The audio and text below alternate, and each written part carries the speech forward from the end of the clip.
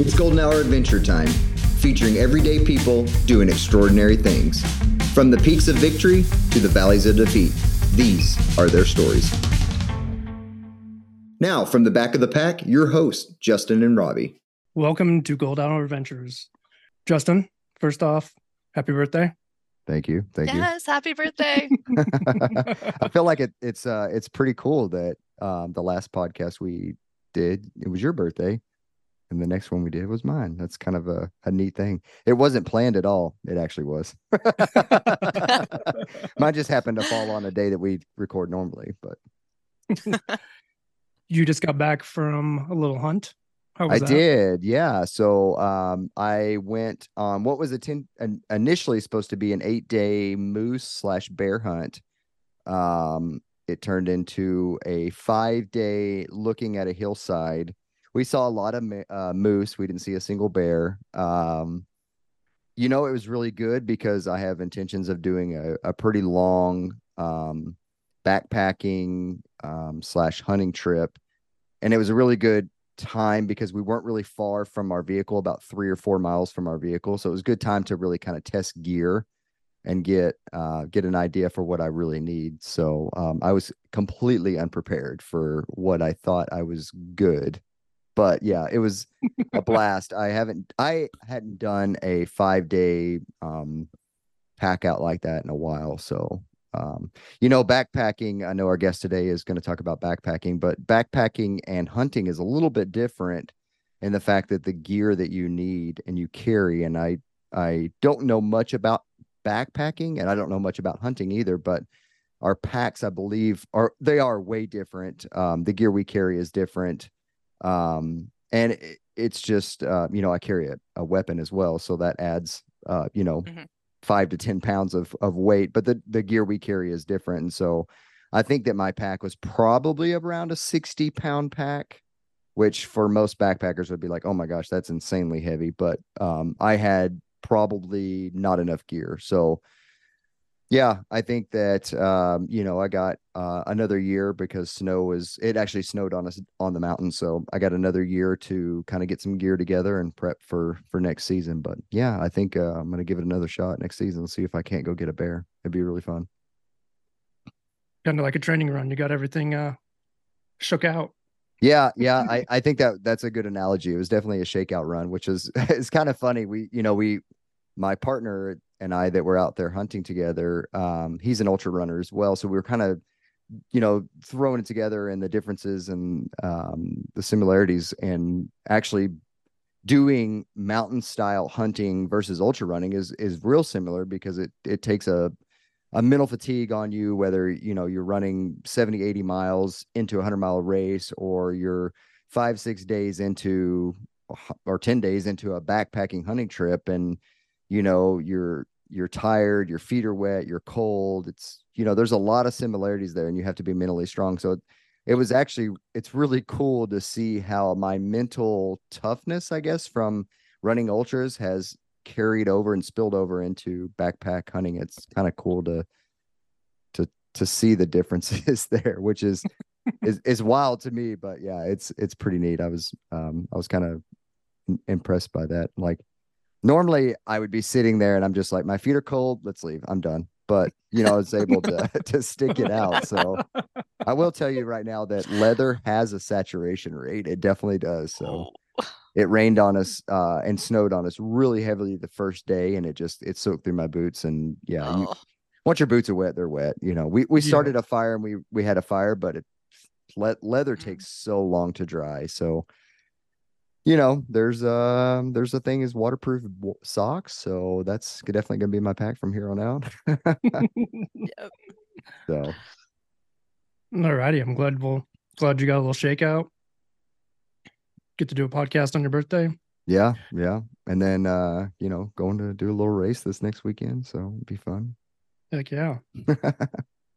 So today's special guest, we can't always go without a podcast without saying our special guest. They're all special. They are all special. Today's guest is Julie Miller. She is an avid hiker. She is the other half of Through the Glass Recovery Podcast. having trouble talking today for some reason. She is a recovery coach. Welcome to the show, Julie.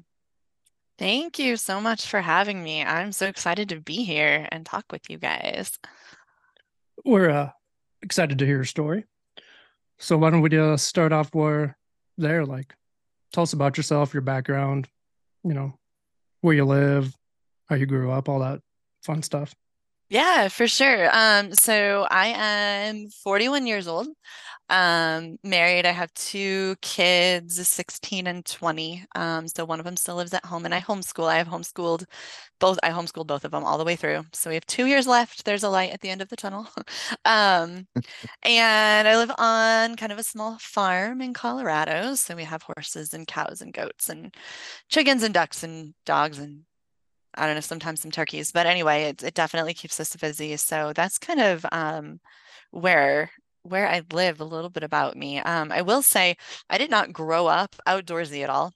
I was like the indoorsiest kid you'd ever met. Like my dad tried to take me fishing and I would just pout and sit in the car because I hated being outside so much. I don't think I made it very much fun for him. But and like I my feel like parents I'm would the take same us. way on fishing trips. I can't stand fishing. I just sit there and I pout still the whole don't, time. to be fair, I still don't like fishing. But I hated the dirt, I hated the bugs, I hated everything outdoorsy. My parents would take us like camping, but we had a big, travel trailer. And so it was basically just you take the indoors to a campground and then you sit indoors in a campground instead of at home. So yeah, I grew up with like no outdoors experience. My first backpacking trip was when I was 35 or 36, I think. So I really haven't even been backpacking all that long. I took up hiking with a friend, um, just to get out and do stuff. And it turned out I loved it more than I thought I was going to. It was kind of one of those, like, do you want to go hiking? And I was like, fine. Okay, I'll go. Um, and my husband and I hiked some too, and it turns out I really enjoyed it once I got older. The bugs in the dirt weren't such a problem for me, once I grew up. So, um, but yeah, I did not start backpacking until I was 35. I feel like I should preface this with like I'm not some crazy badass. Like you guys are ultra runners and you have guests on here who have done like crazy amazing things. And I'm like, I hike slowly. So I'm That's ultra like running too. I'm like, I am. Yeah, I'm such a like normal. I'm not in great shape. I mean, I never lost my baby weight, and my youngest is 16. So, just to kind of like give you an idea of who I am not super athletic by any means. But yeah, that's I guess where my backpacking story started. I would do like 4 and 5 day overnights. We'd try to do one or two a summer, you know. Um, and I started out with really crappy cheap gear and got, a little bit better when I could afford it here and there over the course of a few years. I'm still not an ultralighter by any means. I don't have that much money. But That stuff is yeah, expensive. it is crazy. Yeah. And like I have kids, I have teenagers, right? Like they're expensive too. So they come first. Um, but anyway, so that's kind of, I guess that's my background. Is that what you wanted to hear? Yeah, perfect. So you have done a couple segment hikes on the Colorado Trail. Right. Yeah. So I am not a through hiker. I so badly wanted to be a through hiker and I wanted to be able to be cool and feel amazing and tell people I was a through hiker. And like my reality at some point I had to just accept is I'm a section hiker. I'm really good at like 150 to 200 miles. That's about what I need. And after that, I'm kind of miserable. That's still a Um, long ways. 200 miles is a long ways. It is still a long walk, yes, for sure. But that was like one of the things I had to just accept about myself. Like, this is my truth. I am not going to be a through hiker. So yeah, I've done 3 section hikes now. Good, good sized section hikes of the Colorado Trail now. Why don't you How tell us long is about the Oh, sorry, go ahead. go ahead, Justin. I was just gonna say, how long is the Colorado Trail? It is just about 500 miles. Okay. There's a split at one part of the Colorado Trail where you can choose to take the East Collegiate or the West Collegiate. And depending on which one you take, it's like between 484 and 500 Oh, miles. okay. So Yeah. So which way did you go on the Colorado Trail, and when was your first go at it? Yeah, so my first go at it was 20 2020, 2021. Would have been 2021. So I feel like my whole distance hiker story, it's like part hiker or part hiking story and part addiction recovery story and like kind of part dog story too. Um, so the dog part is important. I'll start there. I adopted an Australian Shepherd. She was a rescue dog. I adopted her from this horrible man who beat her. He was just a drunk. He really just did a number on this poor little dog. So she was 2 when I ended up with her, and she was my very best friend. So I very much saved her. Um, and she was the best, like she was my heart dog, she was the one. And she was my very, very best friend. We did everything together. Like, when your kids are getting older and you realize they're going to move out soon, you get a dog because at least they're like really happy to see you when you get home and you're going to be like really lonely soon. So like she was that dog for me, right? So anyway, we spent 2 amazing years together. I finally had her to the point where like I could take her hiking and she didn't bark and growl at people. She wasn't afraid of everybody. She could just walk and have fun. And I mean, I put so much effort into really trying to show her what a good life could look like. Um, and then kind of out of the blue, very much out of the blue, um, my neighbor shot her. So my life came crashing down at that point. And this was all this like the February before I started distance hiking. Um, so, and then another little bit of background that I guess is also an important part of my story is I'm very much an alcoholic. So I quit drinking in 2019 and I quit for almost a year and a half.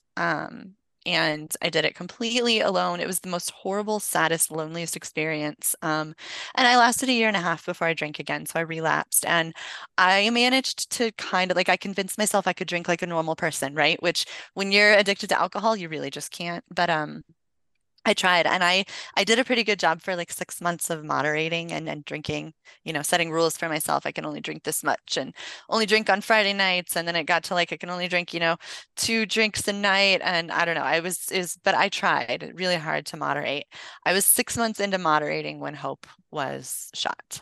Yeah, my dog's name is Hope. That's also another important part of it. But anyway, she was shot and I went off the rails. And for 6 months, all I did was drink. I was drinking whiskey at 8 o'clock in the morning and I would just drink all day long every day. So I've got 2 teenagers that I'm homeschooling and I'm drunk pretty much full time.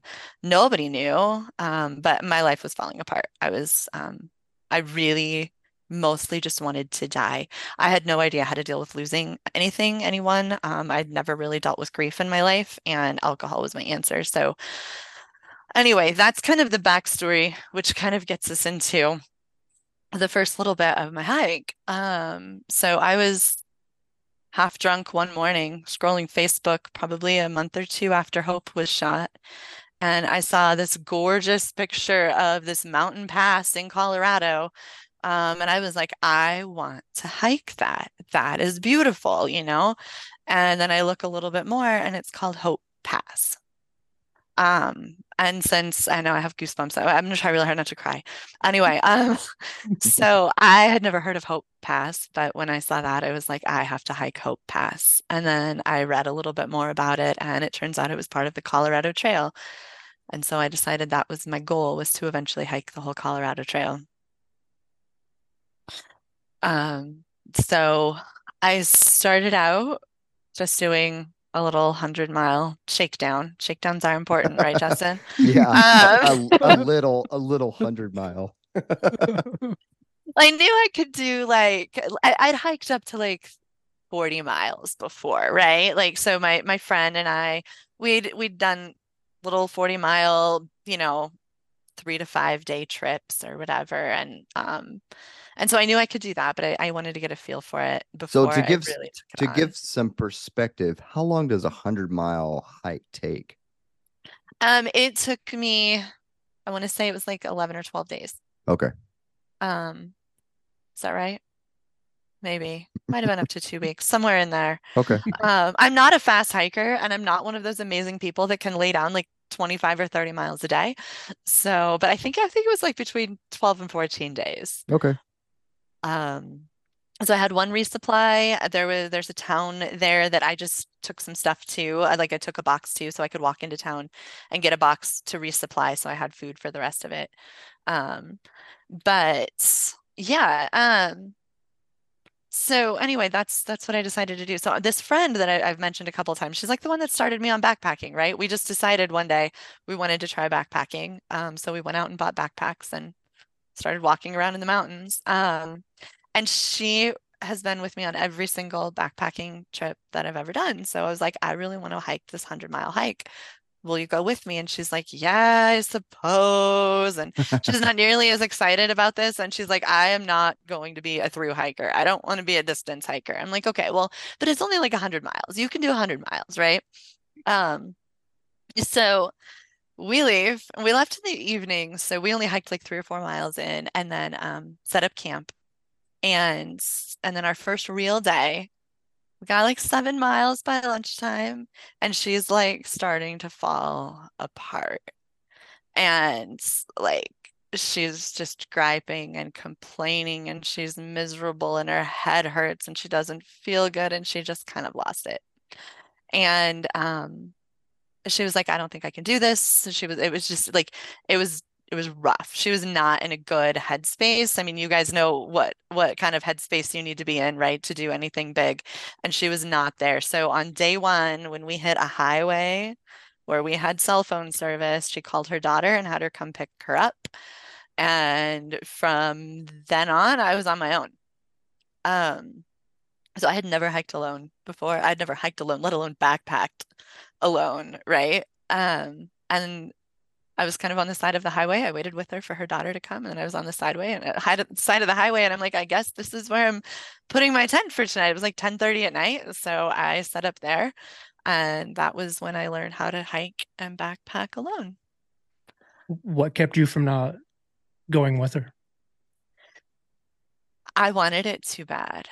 I mean, at that point, my choices were either quit and give up or keep going, and I had put too much planning. I had too many hopes and dreams and all of that in there. There was no way I was going to give up. Like I didn't know if I would make it the 100 miles or not, but I didn't want to not try. Yeah. Does that make sense? Oh yeah. What section were you on of the? So I was actually on the East Collegiate. Okay. I hiked the East Collegiate for my little shakedown hike. And then my plan was when I did the full Colorado Trail the next year to hike the whole thing and do the West Collegiate. Okay. So Hope Pass is on the West Collegiate. So I knew I wasn't going to get there until the next year.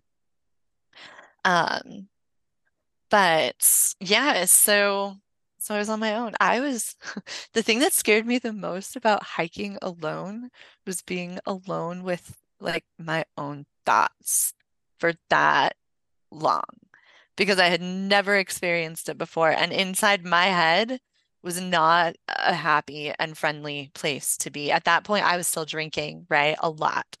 And I had recently wrecked my car drunk. I was on the verge of destroying all of the relationships in my life. And it was like a month later that I left to go for this hike. I almost didn't go, but I kind of felt like I probably needed to. And it was an absolute blessing that I decided to go for it. But being alone in my head with my own thoughts was terrifying to me, because it is very quiet out there on that trail. I mean, you run into people, right? But you're not usually hiking with anyone if you're not there with them. So that was an experience. That was something that I had to get used to.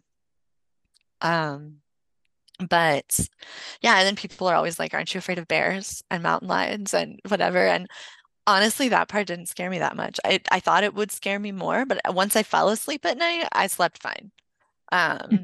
So it didn't really keep me awake or anything. So yeah, it didn't spook me, but I realized I love hiking alone. I really love hiking alone. I learned how to make peace with my thoughts. Um, and I learned like I'm a mom, right? My whole life revolves around catering to everybody else and making sure everybody else is happy. And when you're hiking alone, when you're backpacking alone, like you're only catering to yourself. So when I like the second night, the first night I was just stuck on the highway camping. The second night, like I get to a point, I'm like, this is a really nice place to camp. There's nobody here to ask what their opinion is of it. Like I was so used to being like, what do you think? Should we camp here? And I had to like make a decision for myself only based on what I wanted. And that was a foreign experience to me. That wasn't something I'd ever done before. Um, so it was really cool. It was really, I don't know, it was just very freeing to only be responsible for myself and what I wanted to do. Yeah, that makes sense. I mean, especially, some of our listeners may know, but Colorado Trail is not no easy trail. You're at altitude most of the time. Colorado's famous for its afternoon thunderstorms. Sometimes water can be difficult to find on the trail. Fresh water that you can drink that hasn't been walked through and pooped in from all those other animals. Can I just tell you, I have a video of me filtering water out of a cow trough because that was the cleanest water for like 25 miles. Oh my gosh. What section was that on?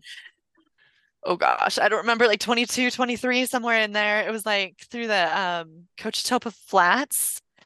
You're just road walking for like 40 miles or something. It's so long and flat and boring. And yeah, there's cows everywhere and there's no water. And then at some point, I don't know, there was a cow trough way off in I had to hike like a quarter of a mile off the trail to get to the cow trough. But I was willing to do that because I needed water and it was relatively clean. Cows aren't pooping in the cow trough, right? They're pooping in the creeks. Yeah, So it's a good thing that they can't get in the cow trough. right. So you finished that 100-mile hike. I did. So I did that 100-mile section. And my friend picked me up and took me back to my car. Interestingly, I walked into the Monarch Crest gift shop, bought a 6-pack, and downed it on my way home. Like I hadn't had much to drink there was one restaurant that I stopped at partway through my hike where I had a couple of beers, but I mean, I knew I couldn't drink that much because I had to keep walking. And the minute I got off the trail, I bought a 6-pack and I got drunk. So I will say hiking does not cure alcoholism, in case you wondered. But yeah, that's the first chunk of my hike. And then I came home and I was still sad and I was still in like a lot of emotional, mental anguish and pain. And so I kept drinking. And I actually, that was like the middle of August that I got home. And 2.5 weeks later, I actually quit completely for good. I haven't had a drink since then. But I think that hiking helped. Spending that much time trying to understand myself and work through a lot of my pain and all of that, it helped for sure. It put me on the right track. But it still took another like 2.5 or 3 weeks before I managed to completely quit. What did you learn about yourself during that first 100-mile hike? More than anything, I think what I learned about myself is that I'm capable of a lot more than I thought. I completely underestimated how hard it was going to be. It's the East Collegiate, right? So there's the East Collegiate and the West Collegiate. The West Collegiate is supposed to be the hard one. So I did the East Collegiate thinking it would be easy, and it's not easy. There's nothing easy about that, especially when you're a middle-aged stay-at-home mom hauling not very high quality gear straight up the side of a mountain. And I did it alone, and I don't know, I gained a lot of confidence in myself that I could probably do anything if I set my mind to it. And I actually bought myself a bracelet at the end of that hike. It's like this little, I don't know, like one of those cheesy tourist shop bracelets, right? That says like an adventure awaits or something. It's super cliche, but I bought it with the idea of, like I wanted that to remind me that I can do whatever I set my mind to. I can do really hard things. And I still wear that bracelet almost every day. Yeah. It's a good reminder.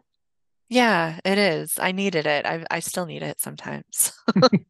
I needed it today. Yeah. Um, So after that 100 miles, you came back. A couple weeks later, you decided to go back into sobriety yeah. after your relapse. When did you start planning your next backpacking trip?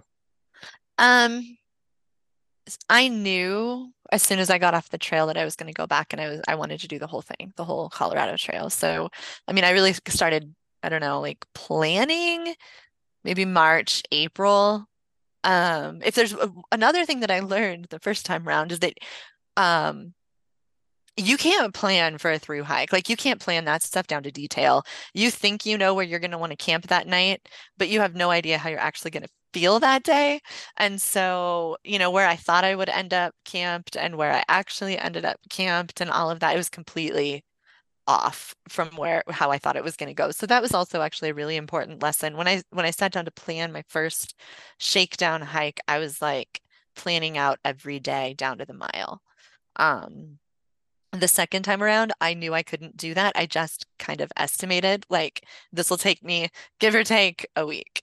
And it was a much easier way to plan. But anyway, yeah. So I would say like March, April, I started kind of looking at maps, getting a feel for where I would be when. Um, the other thing that I did differently the second time was I did not send boxes of food to myself. I just decided that I would go into towns and get food. Um, because again, plans change. You just kind of never know how it's going to go. So the first time around, I was like, exactly where I was going to be. And I mean, I was like buying food and repackaging it. Like for the first one, I'd buy food and I'd repackage it and I'd like really pay attention to the number of calories that I knew I needed each day. And I packed the whole box. It was like so detailed and down to like exactly the right number of calories. And I don't eat the way that I should on a trail. I learned that. I can't force down 3,000 calories on the first couple days of the long hike. So I learned things. I learned good lessons to carry with me into the next one. So my planning for the whole trail was actually a lot more minimal. I just I looked through maps, I familiarized myself with the trail, but I didn't do nearly as much planning. I did buy a couple new pieces of gear. I bought a better tent. Um, That that makes a weighs a big lot less. difference. Yeah, well, yeah, it definitely. And it weighs a lot less and it's super comfy. It's my favorite piece of gear that I have. It's Four a big season or Agnes. It's a big Agnes. I want to say it's probably a 3-season tent. But it's two person, which means like it's totally unnecessarily large for me, but I love my space. I love sitting in my tent. I like painting. I like it's perfect. So I love my tent and I bought that before I left. And yeah, so I mean, that was basically all the preparing I did. I didn't do a lot. I knew kind of what towns I was going to stop in and get food at. So the following year, you went to go do it again. Yeah, How many miles did you plan for this second I was hike? planning on hiking the whole thing. I was going to do all Okay. 500 miles. So I mean, I was pretty well prepared for that. Thankfully my kids are old enough they can stay home alone. I had my husband drop me off at Waterton Canyon, beginning of the trail in Denver. And I had every intention of it taking 6 weeks and getting all the way to Durango. So that's what I thought I was going to do. That is the hike that I learned that I am not a through hiker on. Um, and yeah, but I don't know. I mean, I started it out alone. I started it out in almost a year sober. So just in a very different place than the first hike. So run us through your next hike. You're trying to do the whole thing. How did going Yeah. from Waterton Canyon to wherever you ended up, how'd that go? So it was amazing. It was good. I enjoyed it a lot more, and I think the majority of the reason I enjoyed it more is because I was sober for almost a year at that point. So I mean, I felt better physically and mentally and emotionally, and I was so much more present. So I was just in a much better place when I left. But I mean, it's it's a gorgeous hike, right? Even the beginning, it's not that pretty in the beginning compared to the end. No. It's not that pretty. But it's still, once you get past that, like, the shitty section of Waterton Canyon, you get up into the hills a little bit and it's so beautiful. I found like the most perfect campsite right on this cliff the very first night I was out that just like it just solidified in my mind this is where I'm supposed to be. I think I hiked like 14 miles that day, and it's a lot of uphill that first day. And my body was not ready for it. Like as much as I tried to train, I say it lightly, like my life doesn't leave a lot of room for training for things. Also, I'm lazy. So, I had good intentions. I was not very well trained. And so yeah, even the first day I was like, this is freaking hard.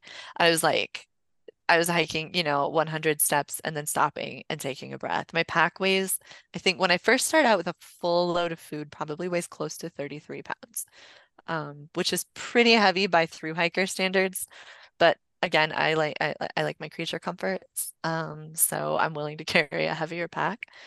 Um, but yeah, I mean it was just a hike, right? Like every day is sort of the same, but sort of different. And it's hard to describe that to somebody. Like people are like, oh my gosh, tell me about your amazing adventure.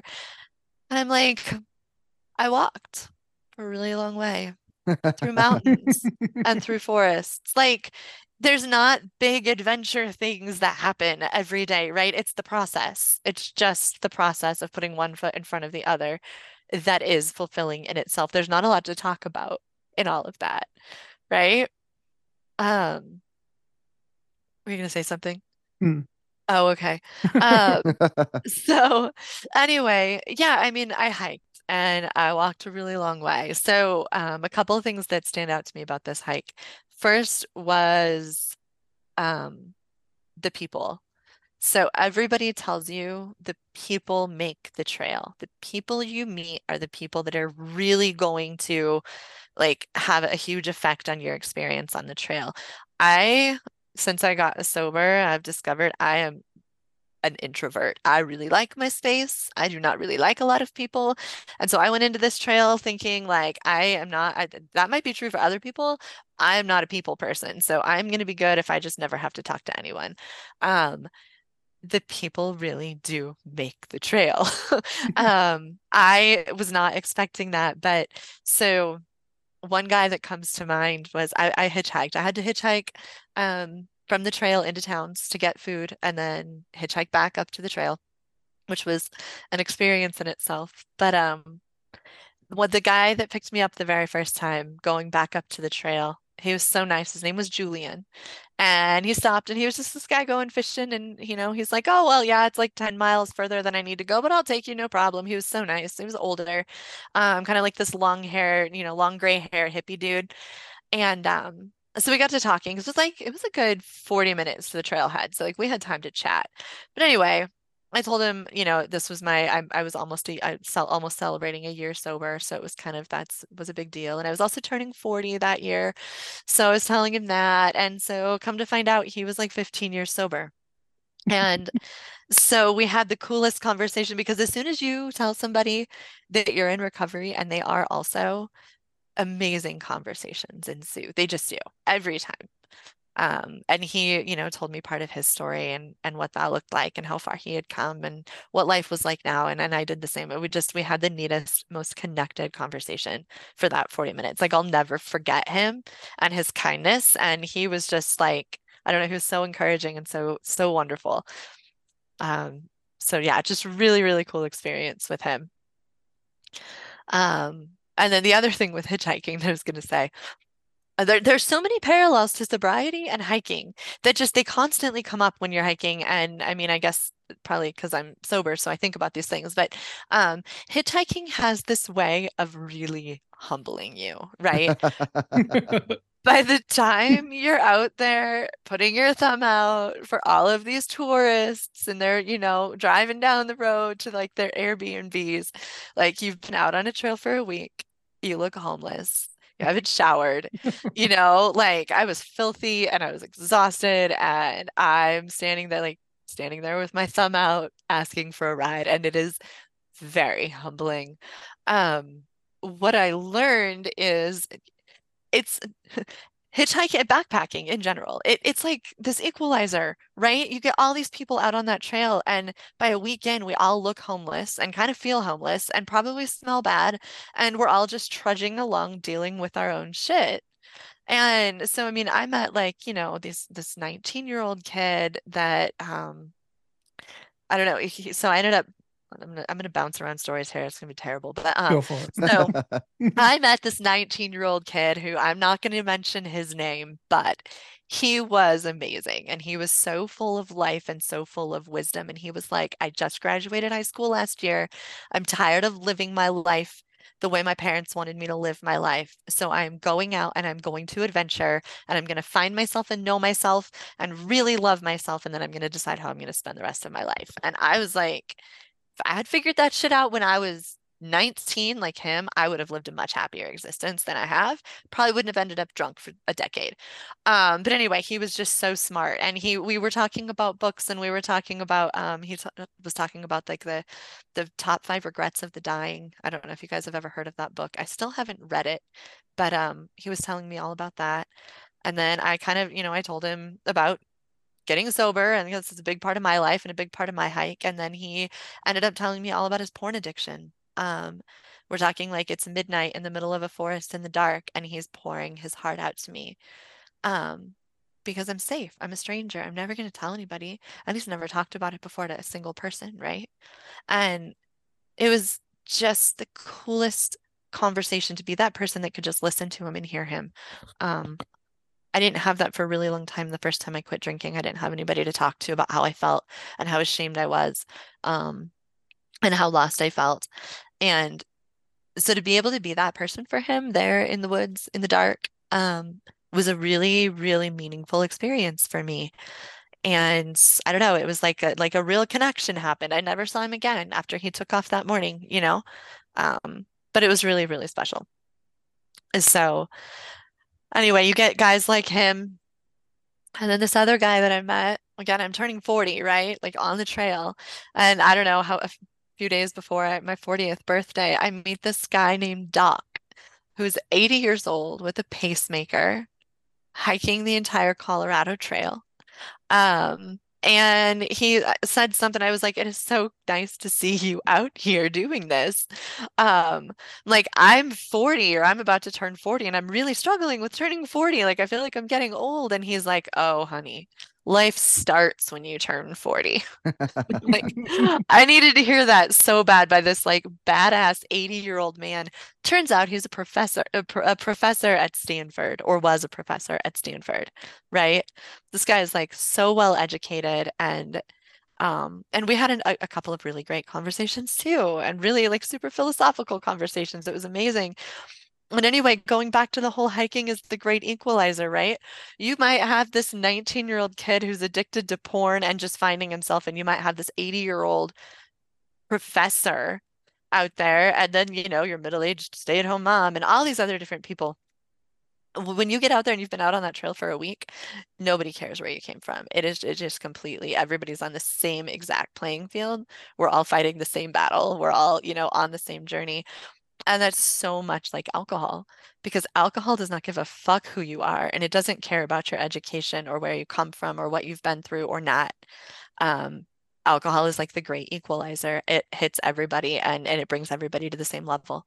And so it was just kind of an interesting parallel that I sort of found myself pondering while I was hiking, I guess. Um, yeah. So from there, let's see. I have some notes. It rained for days. Rained for days. I'm like, so in Colorado, it'll rain and you'll tell people, don't worry, it'll only rain for a couple hours and then it'll go away, right? Afternoon thunderstorms, like Robbie said earlier. So you just like hunker down, or you don't, depending on where you're at. You just keep walking through it. And then the rain goes away. The rain did not go away for like 5.5 days, 6 days. And hiking in the rain is like the biggest morale killer ever.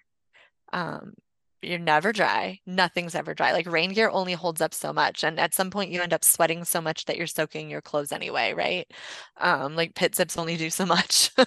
Um, and all your gear ends up wet and everything is soaked through. Like, I mean, I was pretty well prepared for rain. And I have a great tent and I had like all my sleeping bag and stuff was all in like plastic liners. So that stuff stayed dry, but it's just like day after day.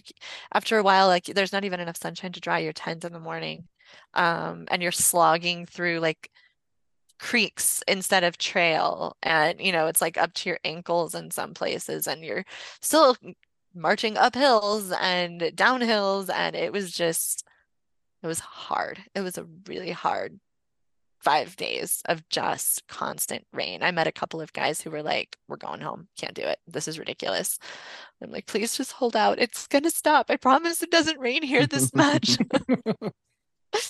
But it did, and that was brutal and it was hard. And that's another one where you're like, do I really want to be out here? Is this really what I wanted to be doing? And then you just sit there and you're like, this is my life. This is what I have chosen for myself. And you're like, but anyway, I made it through all of that. And I made it to Twin Lakes and got a resupply in Twin Lakes, and that's like the beginning of the West Collegiate, right? So it's also kind of where Hope Pass is at, and that was my big thing that I wanted so badly, was just to go to Hope Pass. And so I start hiking up I leave Twin Lakes and I start hiking up to the base of Hope Pass, and it's up. It's a big up. And some chick passes me and she's like, there's a run here tomorrow, right? I'm like, I have no idea what day it is. No, I don't know that there's a run here tomorrow. And she's like, oh, okay, well, I can't remember. Robbie's gonna know. It's the Leadville 100. Yeah. Leadville 100. So the Leadville 100 was happening that day. I was hiking Hope Pass on a weekend. I didn't even know it was a weekend, to be perfectly honest. But she's like, yeah, it's a trail run. And, I'm like, okay, I have no idea what this means, right? I am not an ultra runner. So I'm like, I don't understand. And then she's like, they're starting in Leadville. I'm like, okay, well, they're like 4 days back, right? Like, I was just there. It's going to be a while before I see those folks. And she's like, no, they'll be here by like 8 or 9 in the morning. I was like, I'm sorry, what? So I was like, how many people are we talking about? And she's just like, lots. I'm like, okay, I don't even know how to handle this. So anyway, it's Friday night. I get up to the base of Hope Pass, and there's llamas everywhere, or alpacas, Yeah. right? Everywhere. There's alpacas. Yep. I'm like, okay, there's tents everywhere. I'm not expecting this because I had not been like in a tent city the whole time I'd been hiking. Anyway, I find a little place to put my tent, and like I go, I set everything up, and then I go like to find a bush to pee behind, and then I'm looking up, and there's this like alpaca staring at me while I'm trying to. Oh my God. It was a very interesting experience, and they would just like walk by and stare at you. And I'm like, I've been around some alpacas, but it was still just weird. And very, very busy, bustling, all these amazing people that are setting up to be support for the runners that I did not even understand where I was or what was going on. I was just down at the base of Hope Pass. I was going to get there in the morning. That's all I knew. And then I knew that I needed to hike as fast as I possibly could to get to the other side so that I wasn't in the runner's way. So anyway, I made it up to the top of Hope Pass. It was hard. It was getting cold. I actually woke up to ice on my tent that morning. And I had been cold all night long. There had been coyotes like howling and yipping all around. And I don't know if they were more interested in the alpacas or in me, but it is a little spooky when you can tell that your tent is like surrounded by coyotes, right? So I just barely slept. And then I hiked up in the morning. So I was maybe a mile down, maybe 2 miles down from the base of Hope Pass, but I did it. I got to the top. And it was hard, and it was like it was just a super emotional hike because I knew that I was going to like this place that I had wanted to go so badly. And I got up to the top, and when you get to the top of a mountain pass, it's like the most amazing experience. Like you get there and you look out and you can see this whole new set of mountains. I can't even describe what that feels like, but it's incredible. It's like you can just see the whole world stretching out in front of you. And I got up there, and I just like It was like this whoosh. I don't know how to describe it, but it was like everything I had been carrying for the longest time just all released at once. And I was sobbing. Like I just like sat down and dropped my pack and I was just bawling. And I think maybe like at that moment I let out all of those emotions that I'd been holding and I didn't know how to carry and how to, process. So anyway, I sat there for longer than I needed to because there's a race going on. Gotta hurry. And I just at that moment I started walking down and I was like, I have gotten everything out of this trail that I need to get out of this trail right now. I didn't need a single thing more from it. I got everything I needed at some point, and I think this happened on the hike down to the next road. I processed the death of my dog in a way that I could live with. And that kind of it started out as like, um, I wouldn't be sober if she hadn't died, right? Um, And I mean, I might still just be drinking and muddling along through life and happy that I still had a dog. But my life sober is amazing. Like I have self-worth now, and I've never had self-worth. I've never liked who I was, and I'm absolutely in love with myself now, which I don't mean that in a cocky way, but I just mean that in an I don't hate myself anymore kind of way. Um, and I have like confidence that I can do things, and I've stopped being a perfectionist, and I've stopped people pleasing. I've become a person that I really like, and I'm living a life that I love. And I wouldn't have that if Hope hadn't have died. And so like it slowly turned into some kind of sense of gratitude. And I don't know if that makes sense, but it, I think, allowed me to, I don't know, process her memory in a way that was healthy and good instead of always just so, so sad. Um, and so that was like the big culmination of that 250 miles was just the release of I got what I needed from this trail. Any more than that was just not necessary. I missed my kid. I wanted to come home. I was done. And I decided at that moment that I was just going to be a section hiker. And I was okay with it. So I hitchhiked from there to a road where somebody could come pick me up, and that's what I did. Um, but yeah, without that dog, I would still be in like this deep, horrible, miserable hole of sadness. Um, and I'm like my goal now is very much to share hope with other people that it can get better, that it's worth doing this, right? Like that's turned into my mission, and I'm sure it sounds cliche, but I never named that dog. That dog came to me with the name Hope. And that's very much turned into what my passion is sharing hope with other people that are still struggling with addiction, that life is worth living and that it can be so much more than what they can even imagine right now. So in so many ways, that dog, even though she only lived for 4 years, and even though I only had her for 2 of those years, her life and then her death have affected me profoundly and have allowed me to affect other people. And so it makes it something that I can at least live with.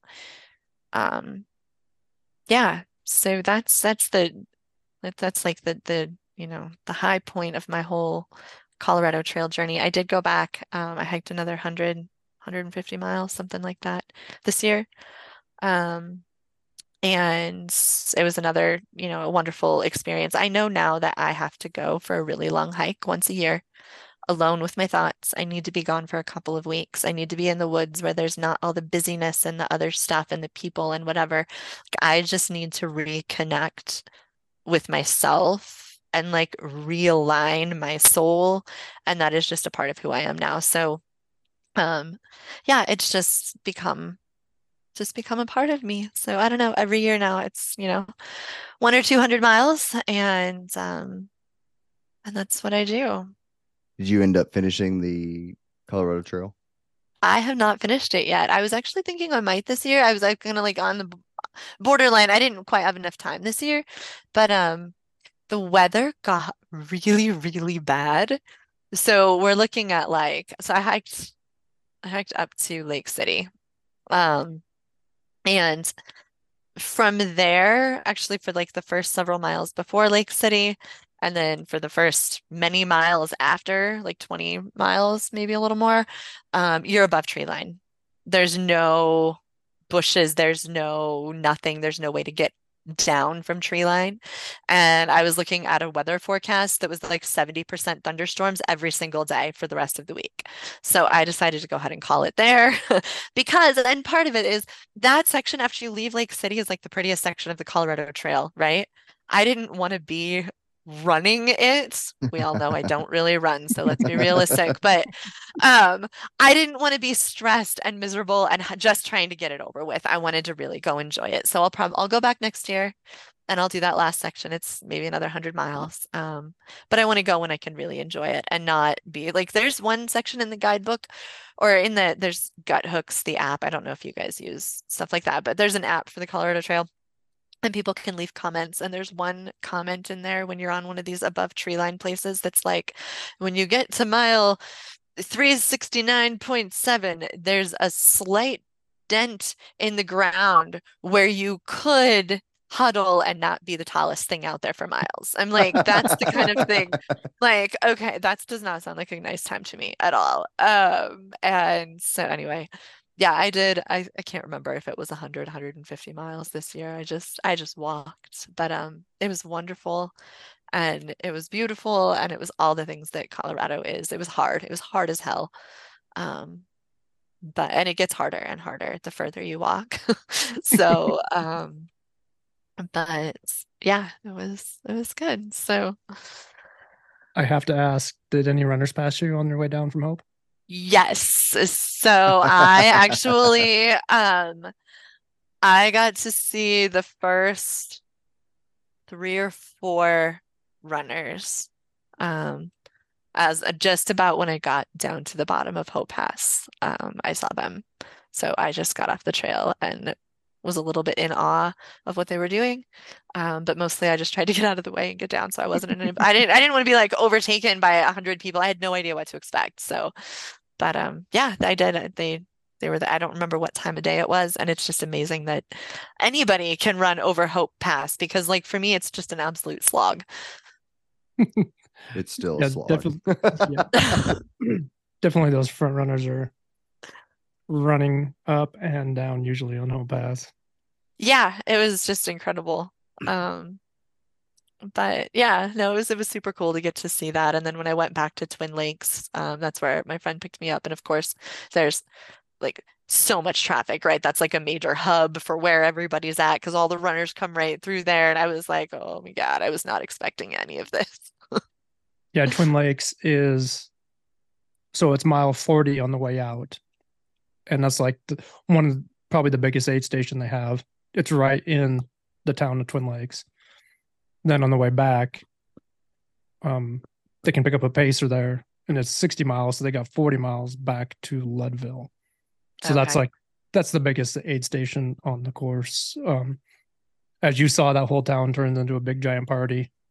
Yeah, Yeah, it's quite ridiculous. it was crazy. Where did your friend park at? Because I've been up there many years and I've had to walk miles to Oh, get to I Twin just told Lakes. her to drive through town and I would be there. And Oh, so she perfect. picked me up off the road. Yeah. I sat there and I ate like an entire bag of Sour Patch Kids and waited for her to show up. Did you go to Uh, the food truck that was out there? oh my God. There's like what is that food truck called? I Something can't remember. barbecue. I just remember like the most amazing like fries. Yeah. Yeah, they were so good. Well, and by then I was hungry. I was finally eating, right? So for the first like week of a through hike, I just don't eat. And that has happened with every single one of these hikes, so that I know that's just something about me. But like, for breakfast, I'll eat like one oatmeal packet And for lunch, I will like have to force down a tuna packet and maybe a handful of trail mix or something. Like that's all I can manage. And by dinner time, I don't even bother cooking because I cannot put more food in my body. Like I just don't want it. I can't do it. And I'm too tired to like go to the trouble of cooking for food that I don't really even want anyway. But by the time I got to that food truck, I was starving and I ate all the food. You don't hike Yes. with Skittles? I do hike with Skittles and I hike with Sour Patch Kids. You know, Robbie knows that I love Skittles. When I quit drinking, I ate my weight in Skittles. I still have a Skittles problem. Yeah, but That's not a yeah, bad problem to have. it's a lot better than having an alcohol problem, I'm just Yeah. gonna say. Yeah, it doesn't cause nearly as many regrets. So yeah, but So it's yeah, funny. You ended at Lake City, which there's another famous race that starts in Lake City, the San yeah, Juan solstice. yep, And it's usually around summer solstice. So you're a little after that. And then also the Hard Rock 100 has an aid station right there at Lake City. right. So Yeah, there's lots of runs. I mean, it's the San Juans, right? Once you get into there, and then everybody there's all kinds of different trails through the San Juans for sure. There was one section just this year that I did. So I met these two gals while I was hiking. And I turned into a much different hiker this year. Like I was tired midday, so I set up my tent and I took a nap at lunchtime for like 2 hours. It rained, and I like just let it rain, and then I got up and I finished hiking, and I just became a much more relaxed hiker this year, which was great. I did a lot like lower mileage, and I enjoyed it a lot more. So I think that's okay. Like I don't have to kick out 20 miles in a day, right? But anyway, I met these two girls who were like, "What'd you just do during that rainstorm?" And I was like, "Oh, I took a nap." Um, anyway, that's about all I knew of them. We passed each other a couple times here and there, and then I didn't see him for days. And then I had this day while I was out there that just sucked. You know how some days just suck? Like the moment I woke up, it was rainy, everything was wet. Packing up wet gear sucks. Um, I was walking through wet forest, so my clothes were all wet because, just all the leaves and everything. And the trail was shitty, and it was like I tripped and I like twisted my ankle a little bit, and it was just not a fun hiking day. And I was miserable, and I was like, why am I even out here? It was raining, and I just hated everything that was my life at that moment. And so at lunchtime, I put up my tent and I parked it, and I was like, okay, I'm putting myself in a timeout. I don't know if I'm going to stay here all night or if I'm just going to take a nap, but I need a timeout, right? I was getting ready to do 4 huge passes in a row. Um, and I was like, if I climb to the top of that first pass, there's a road. I could just hitchhike out of here and I could be done. I don't need to do the rest of this. This sucks. Anyway, those three girls showed up, and they were like, "Hey, do you mind if we camp here?" And then they realized who I was, and so we sat and talked that night for, I don't know, a good few hours. Just sat there around camp talking and just like all agreeing that this just sucks. Like it's just a miserable part of the trail. It had been a miserable day. You have these huge climbs coming up. You're exhausted. Nobody's attitude was good. And it made me feel so much better to just sit there and like bitch with other people who felt the same way. And I'm like, I woke up the next morning and I'm like, I can do this. I will be okay. I can make it to Lake City. It was like a few more days. It wasn't that far, but just sitting around and like commiserating made a huge difference in my attitude. And, going back to parallels of sobriety, sometimes all you need is just to sit around with other people who get it, who have been there, and who also agree that this just sucks. That there's just crappy times and you feel better for it, right? yeah, There's yeah, nothing anybody can do, but you feel better for it. yeah. But yeah, it was kind of a neat experience, and the reason I thought of that girl is because she's done some of those long runs, which is why I thought of her. But yeah, It just reminded me too, because there's another race that runs on the Colorado Trail right there, the High Lonesome. You come off of Monarch and you get on the Colorado Trail and run it all the way to Princeton. okay, yeah. Good thing you didn't run into that one too. Right. So what I did experience this time though was the Monarch Crest Trail. is a really, really popular mountain biking I'm like, area. yeah. And they're like, don't go to Monarch Crest on weekends. I was there on a Saturday. This is just my luck. This is how my life goes, apparently. So you're walking, and like every 15 steps, you have to get off the trail so a biker can go by. Like it's packed, just absolutely packed with mountain bikers. And then there's also motorcycles allowed on that section of trail. So you've got motorcycles coming towards you or coming up from behind you, mountain bikes going all different directions. And then there's parts of that trail where it's like it's 2 feet wide and it drops right off. Like there's no space for anybody. There was like one point where I was sort of clinging to a tree, trying to get off of the trail for this motorcycle to go by. And he is like just yelling at me to get out of his way. And like that was a rough day. Most of like 99% of the mountain bikers were so kind and so polite. And there were a couple of them that were just awful and they kind of ruin it for everybody else. Yeah. Yeah, that I've rode the Monarch Crest, and you get a shuttle from Salida to the top. Mhm. So you just ride all down. Then you get on the Rainbow Trail. I don't know if you're familiar with the Rainbow Trail. It goes No, I all the don't way think so. into it goes almost all the way into Salida. Oh, okay. And you can that's another huge mountain bike trail. The Rainbow Trail is 100 miles long. Oh, But okay. it ends over in the Sangre de Cristos. Okay. But when we rode that on a Saturday morning, I bet you when we got dropped off at the top of the Monarch Pass, there was 100 mountain bikers just getting ready to go. Yeah. Yeah, I forgot that's about that. I exactly. forgot about that. Yeah, that's what I experienced on a Saturday. It was brutal. Like it's a pretty section of trail. Part of it is anyway. Yeah. And it just kind of ruined it for me. So the farthest I've gone on the Colorado Trail is to Monarch. Okay. I haven't done from the Burn area to Leadville. Oh, okay. That part is hard. I've rode. There's a big mountain bike area over there called Buffalo Creek. I've rode, and there's a bunch of races over there that I've ran. But I haven't done that section. So I've done from Waterton to the firehouse. Yep. So I've done that section. Okay. And then I've done from Fish Hatchery area of Leadville Okay. all the way to Monarch. Nice. Did you do West Collegiate? Yes. Nice. Then there's a race over at Buena Vista, excuse me, for all the people that are going to yell at me. Buena Vista. It's Yeah. spelled Buena, but you pronounce it Buna. Oh. And there's signs all over that tell you how to pronounce it. I can't remember the lady that named it that. But, I don't know. Buena Vista, Pretty View or whatever. Then for some reason, she said she pronounced it Buna. Anyways, there's a Collegiate Peaks 50 miler, and it's all on the east side. So I've been over on the east side, and that section is hard because it's more like desert than the other side, the east side.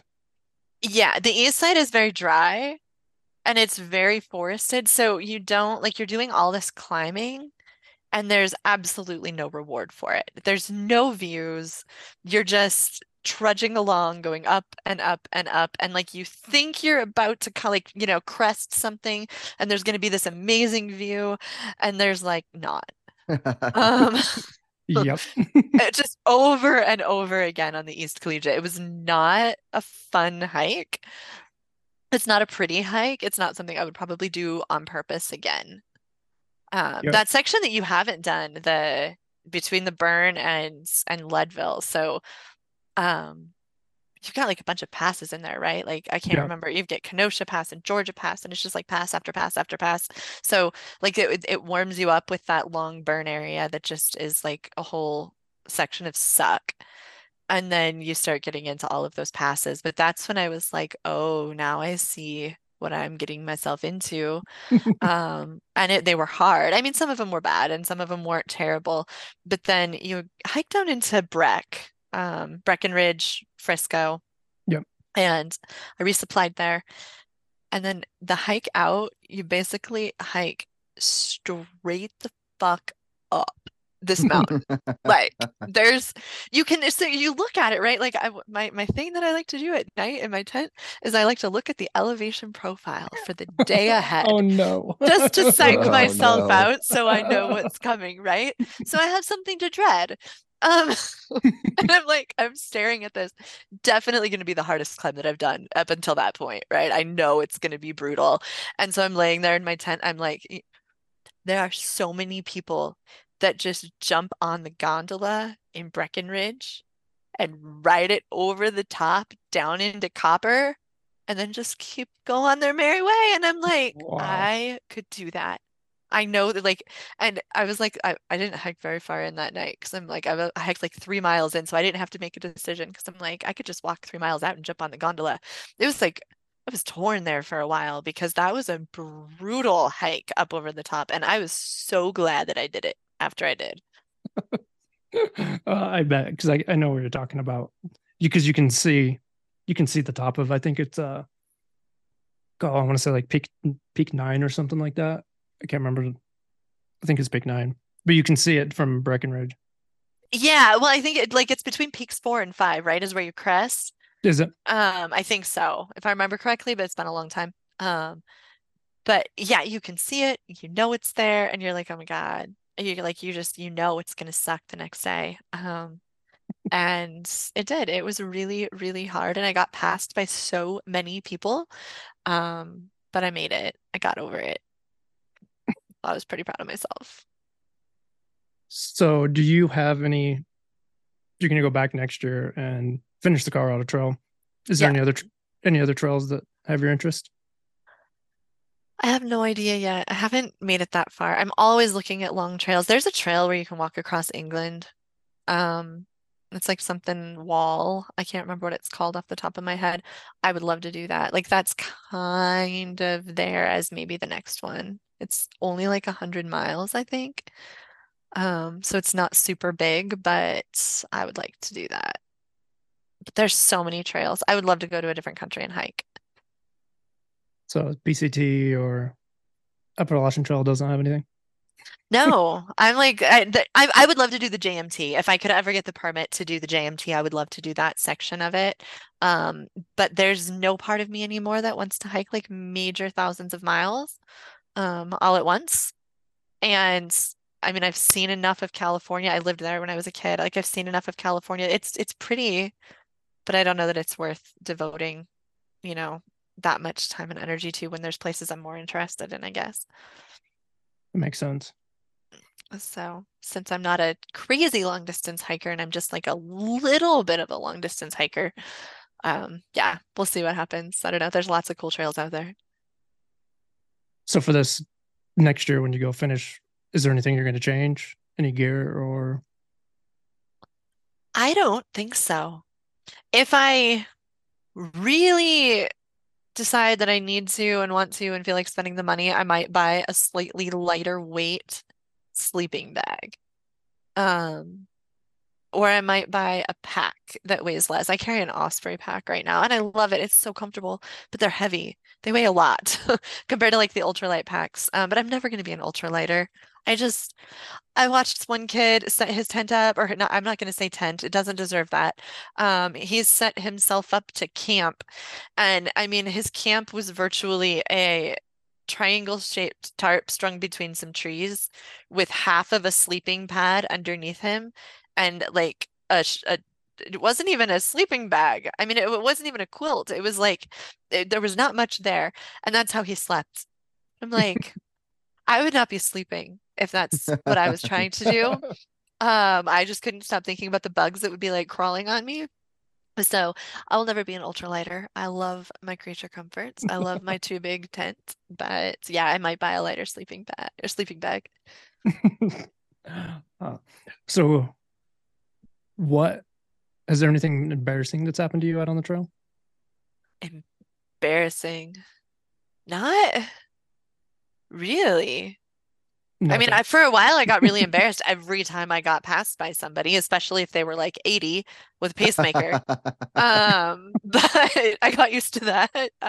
My trail name is Turtle, for good reason. I hike very slowly. I just embraced that this year.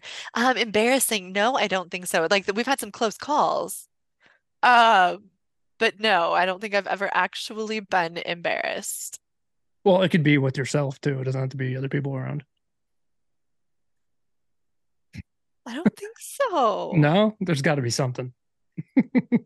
Come on, there has to be something. I'm trying to think. It seems like something spooked me, and I can't remember what it was.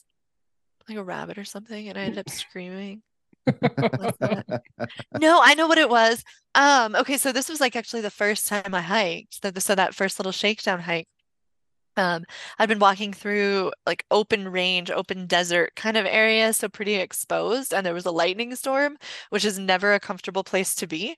And so I was just walking like with my head down, like trucking along as fast as I could to try to get to where there were some trees, you know. And there's lightning all around me. And anyway, like the rain and the lightning finally stop. And then this rabbit runs in front of me. But like I was so spooked already from all the lightning and everything that I did scream like a girl because of a rabbit. Uh, but that's like the only, I mean, if anybody had been there, I'd have been mortified. Um, but I don't think there's really anything horribly embarrassing that's happened to me. It'll I'll, come I'll at some try, point. I will, yeah, I'll try really hard to get embarrassed on this next one, and then I'll come back and tell you my stories. Perfect. Cool. So we always like to ask our guest what kind of gear you use. So you can, we didn't go into what you ate, but you could, you know, tell us your favorite pieces of gear, I guess. What you ate, stuff you Yeah. can't live without. Um, yeah, so I carry an Osprey 65 liter pack, and my big Agnes, I can't remember what it's called. It's a big Agnes tent that's 2 person. Um, and I love it. And I have a climate sleeping pad, which is super cheap, but works great, and I don't have any complaints about it. And I have a Marmot Trestles 15-degree sleeping bag, which is overkill for most people, but I sleep cold, so I have to take something that's going to keep me warm. And then, yeah, I don't know. I'm down to like very little as far as gear. I do not take anything extra. I do take a teeny tiny set of watercolors that's about the size of an Altoids can, and a journal and a pen and a pencil so that I can draw and paint and journal while I'm out there. Those are important to me, so it's worth the extra weight. And I hike and trail runners because I don't know, because my feet do better if I do. And then every so often somebody will tell you you can't hike in trail runners. You have to hike in boots. They should come up above your ankles, and you nod and smile. Um, and Which brand do you wear? which brand do I wear? The listeners are going to want to know. They're like, oh my gosh, what is she wearing? I know. I feel really bad. They're Solomon. They're Oh, okay. Solomons. That's what Okay. they are. I've worn out 3 pairs of those now. This is my 4th pair. And I do love them. I couldn't tell you. I want to say they're like Speed Cross or something Cross. is Yeah. maybe what they are. Yeah. They're purple. They're horribly ugly. I don't like the way that they look at all, but they don't hurt my feet. I have really bad plantar fasciitis. So those shoes plus all of the right inserts and insoles, and I was not miserable while I was hiking. So yeah, and then food. When you get into town when you decide to resupply, just showing up in towns where they maybe don't have great outdoor gear selections like Fair Play or whatever, just that there's just not a lot there. So you just go to a grocery store. And I mean, I live on Pop-Tarts and like instant oatmeal. Kodiak makes instant oatmeal that's got extra protein. It's like 12 grams of protein per little packet, which is so much better than Quaker. So I eat those. Lots of tuna packets, lots of string cheese. And then I get like those Lipton Knorr pasta sides or rice sides or whatever. And that's what I eat for dinner almost every night. Ramen was really good on this hike. I did discover like the first hike that I did, or maybe the second hike that I did. Yeah, like the big one where I did Hope Pass. All of a sudden, after like day 5, I couldn't eat tuna anymore. I could not stomach it. I couldn't get it down. I like hated tuna. Um, I just and that's what I had packed for myself, right? So I ended up not eating very much, and then I bought like a bunch of peanut butter and jelly packets instead. But yeah, Whatever works. pretty simple stuff though. I mean, you just get whatever you can find in the grocery store and make it work. So the second question we always ask is, we're trying to grow our platform and get new people on here with different stories. Who should we have on our podcast next from your network? So this isn't somebody from my network necessarily. It's not somebody that I know personally, but I could get you in touch with her. So I don't know her real name. Her trail name was Person Irresponsible, and she wrote a book called Everything You Ever Taught Me. And she hiked the PCT. Um, she's also sober. And so the whole book she's hilariously funny, like laughed till you cry funny. But the whole thing kind of brings together all those parallels of hiking, and sobriety, and she just does it in a brilliant way. But I could actually probably get you in touch with her. And the other person is my friend Jack, who is super cool and super adventurous and hunts and hikes and does all kinds of crazy stuff, and he's sober. So, Perfect. yeah, I can get you probably in touch with both of them if you really want to. Yeah. We'll talk offline and get it figured out. So we'll give you a few minutes to, talk about your podcast, whatever else you want, where people can follow you, find you, your recovery coaching, any of that. Yeah, for sure.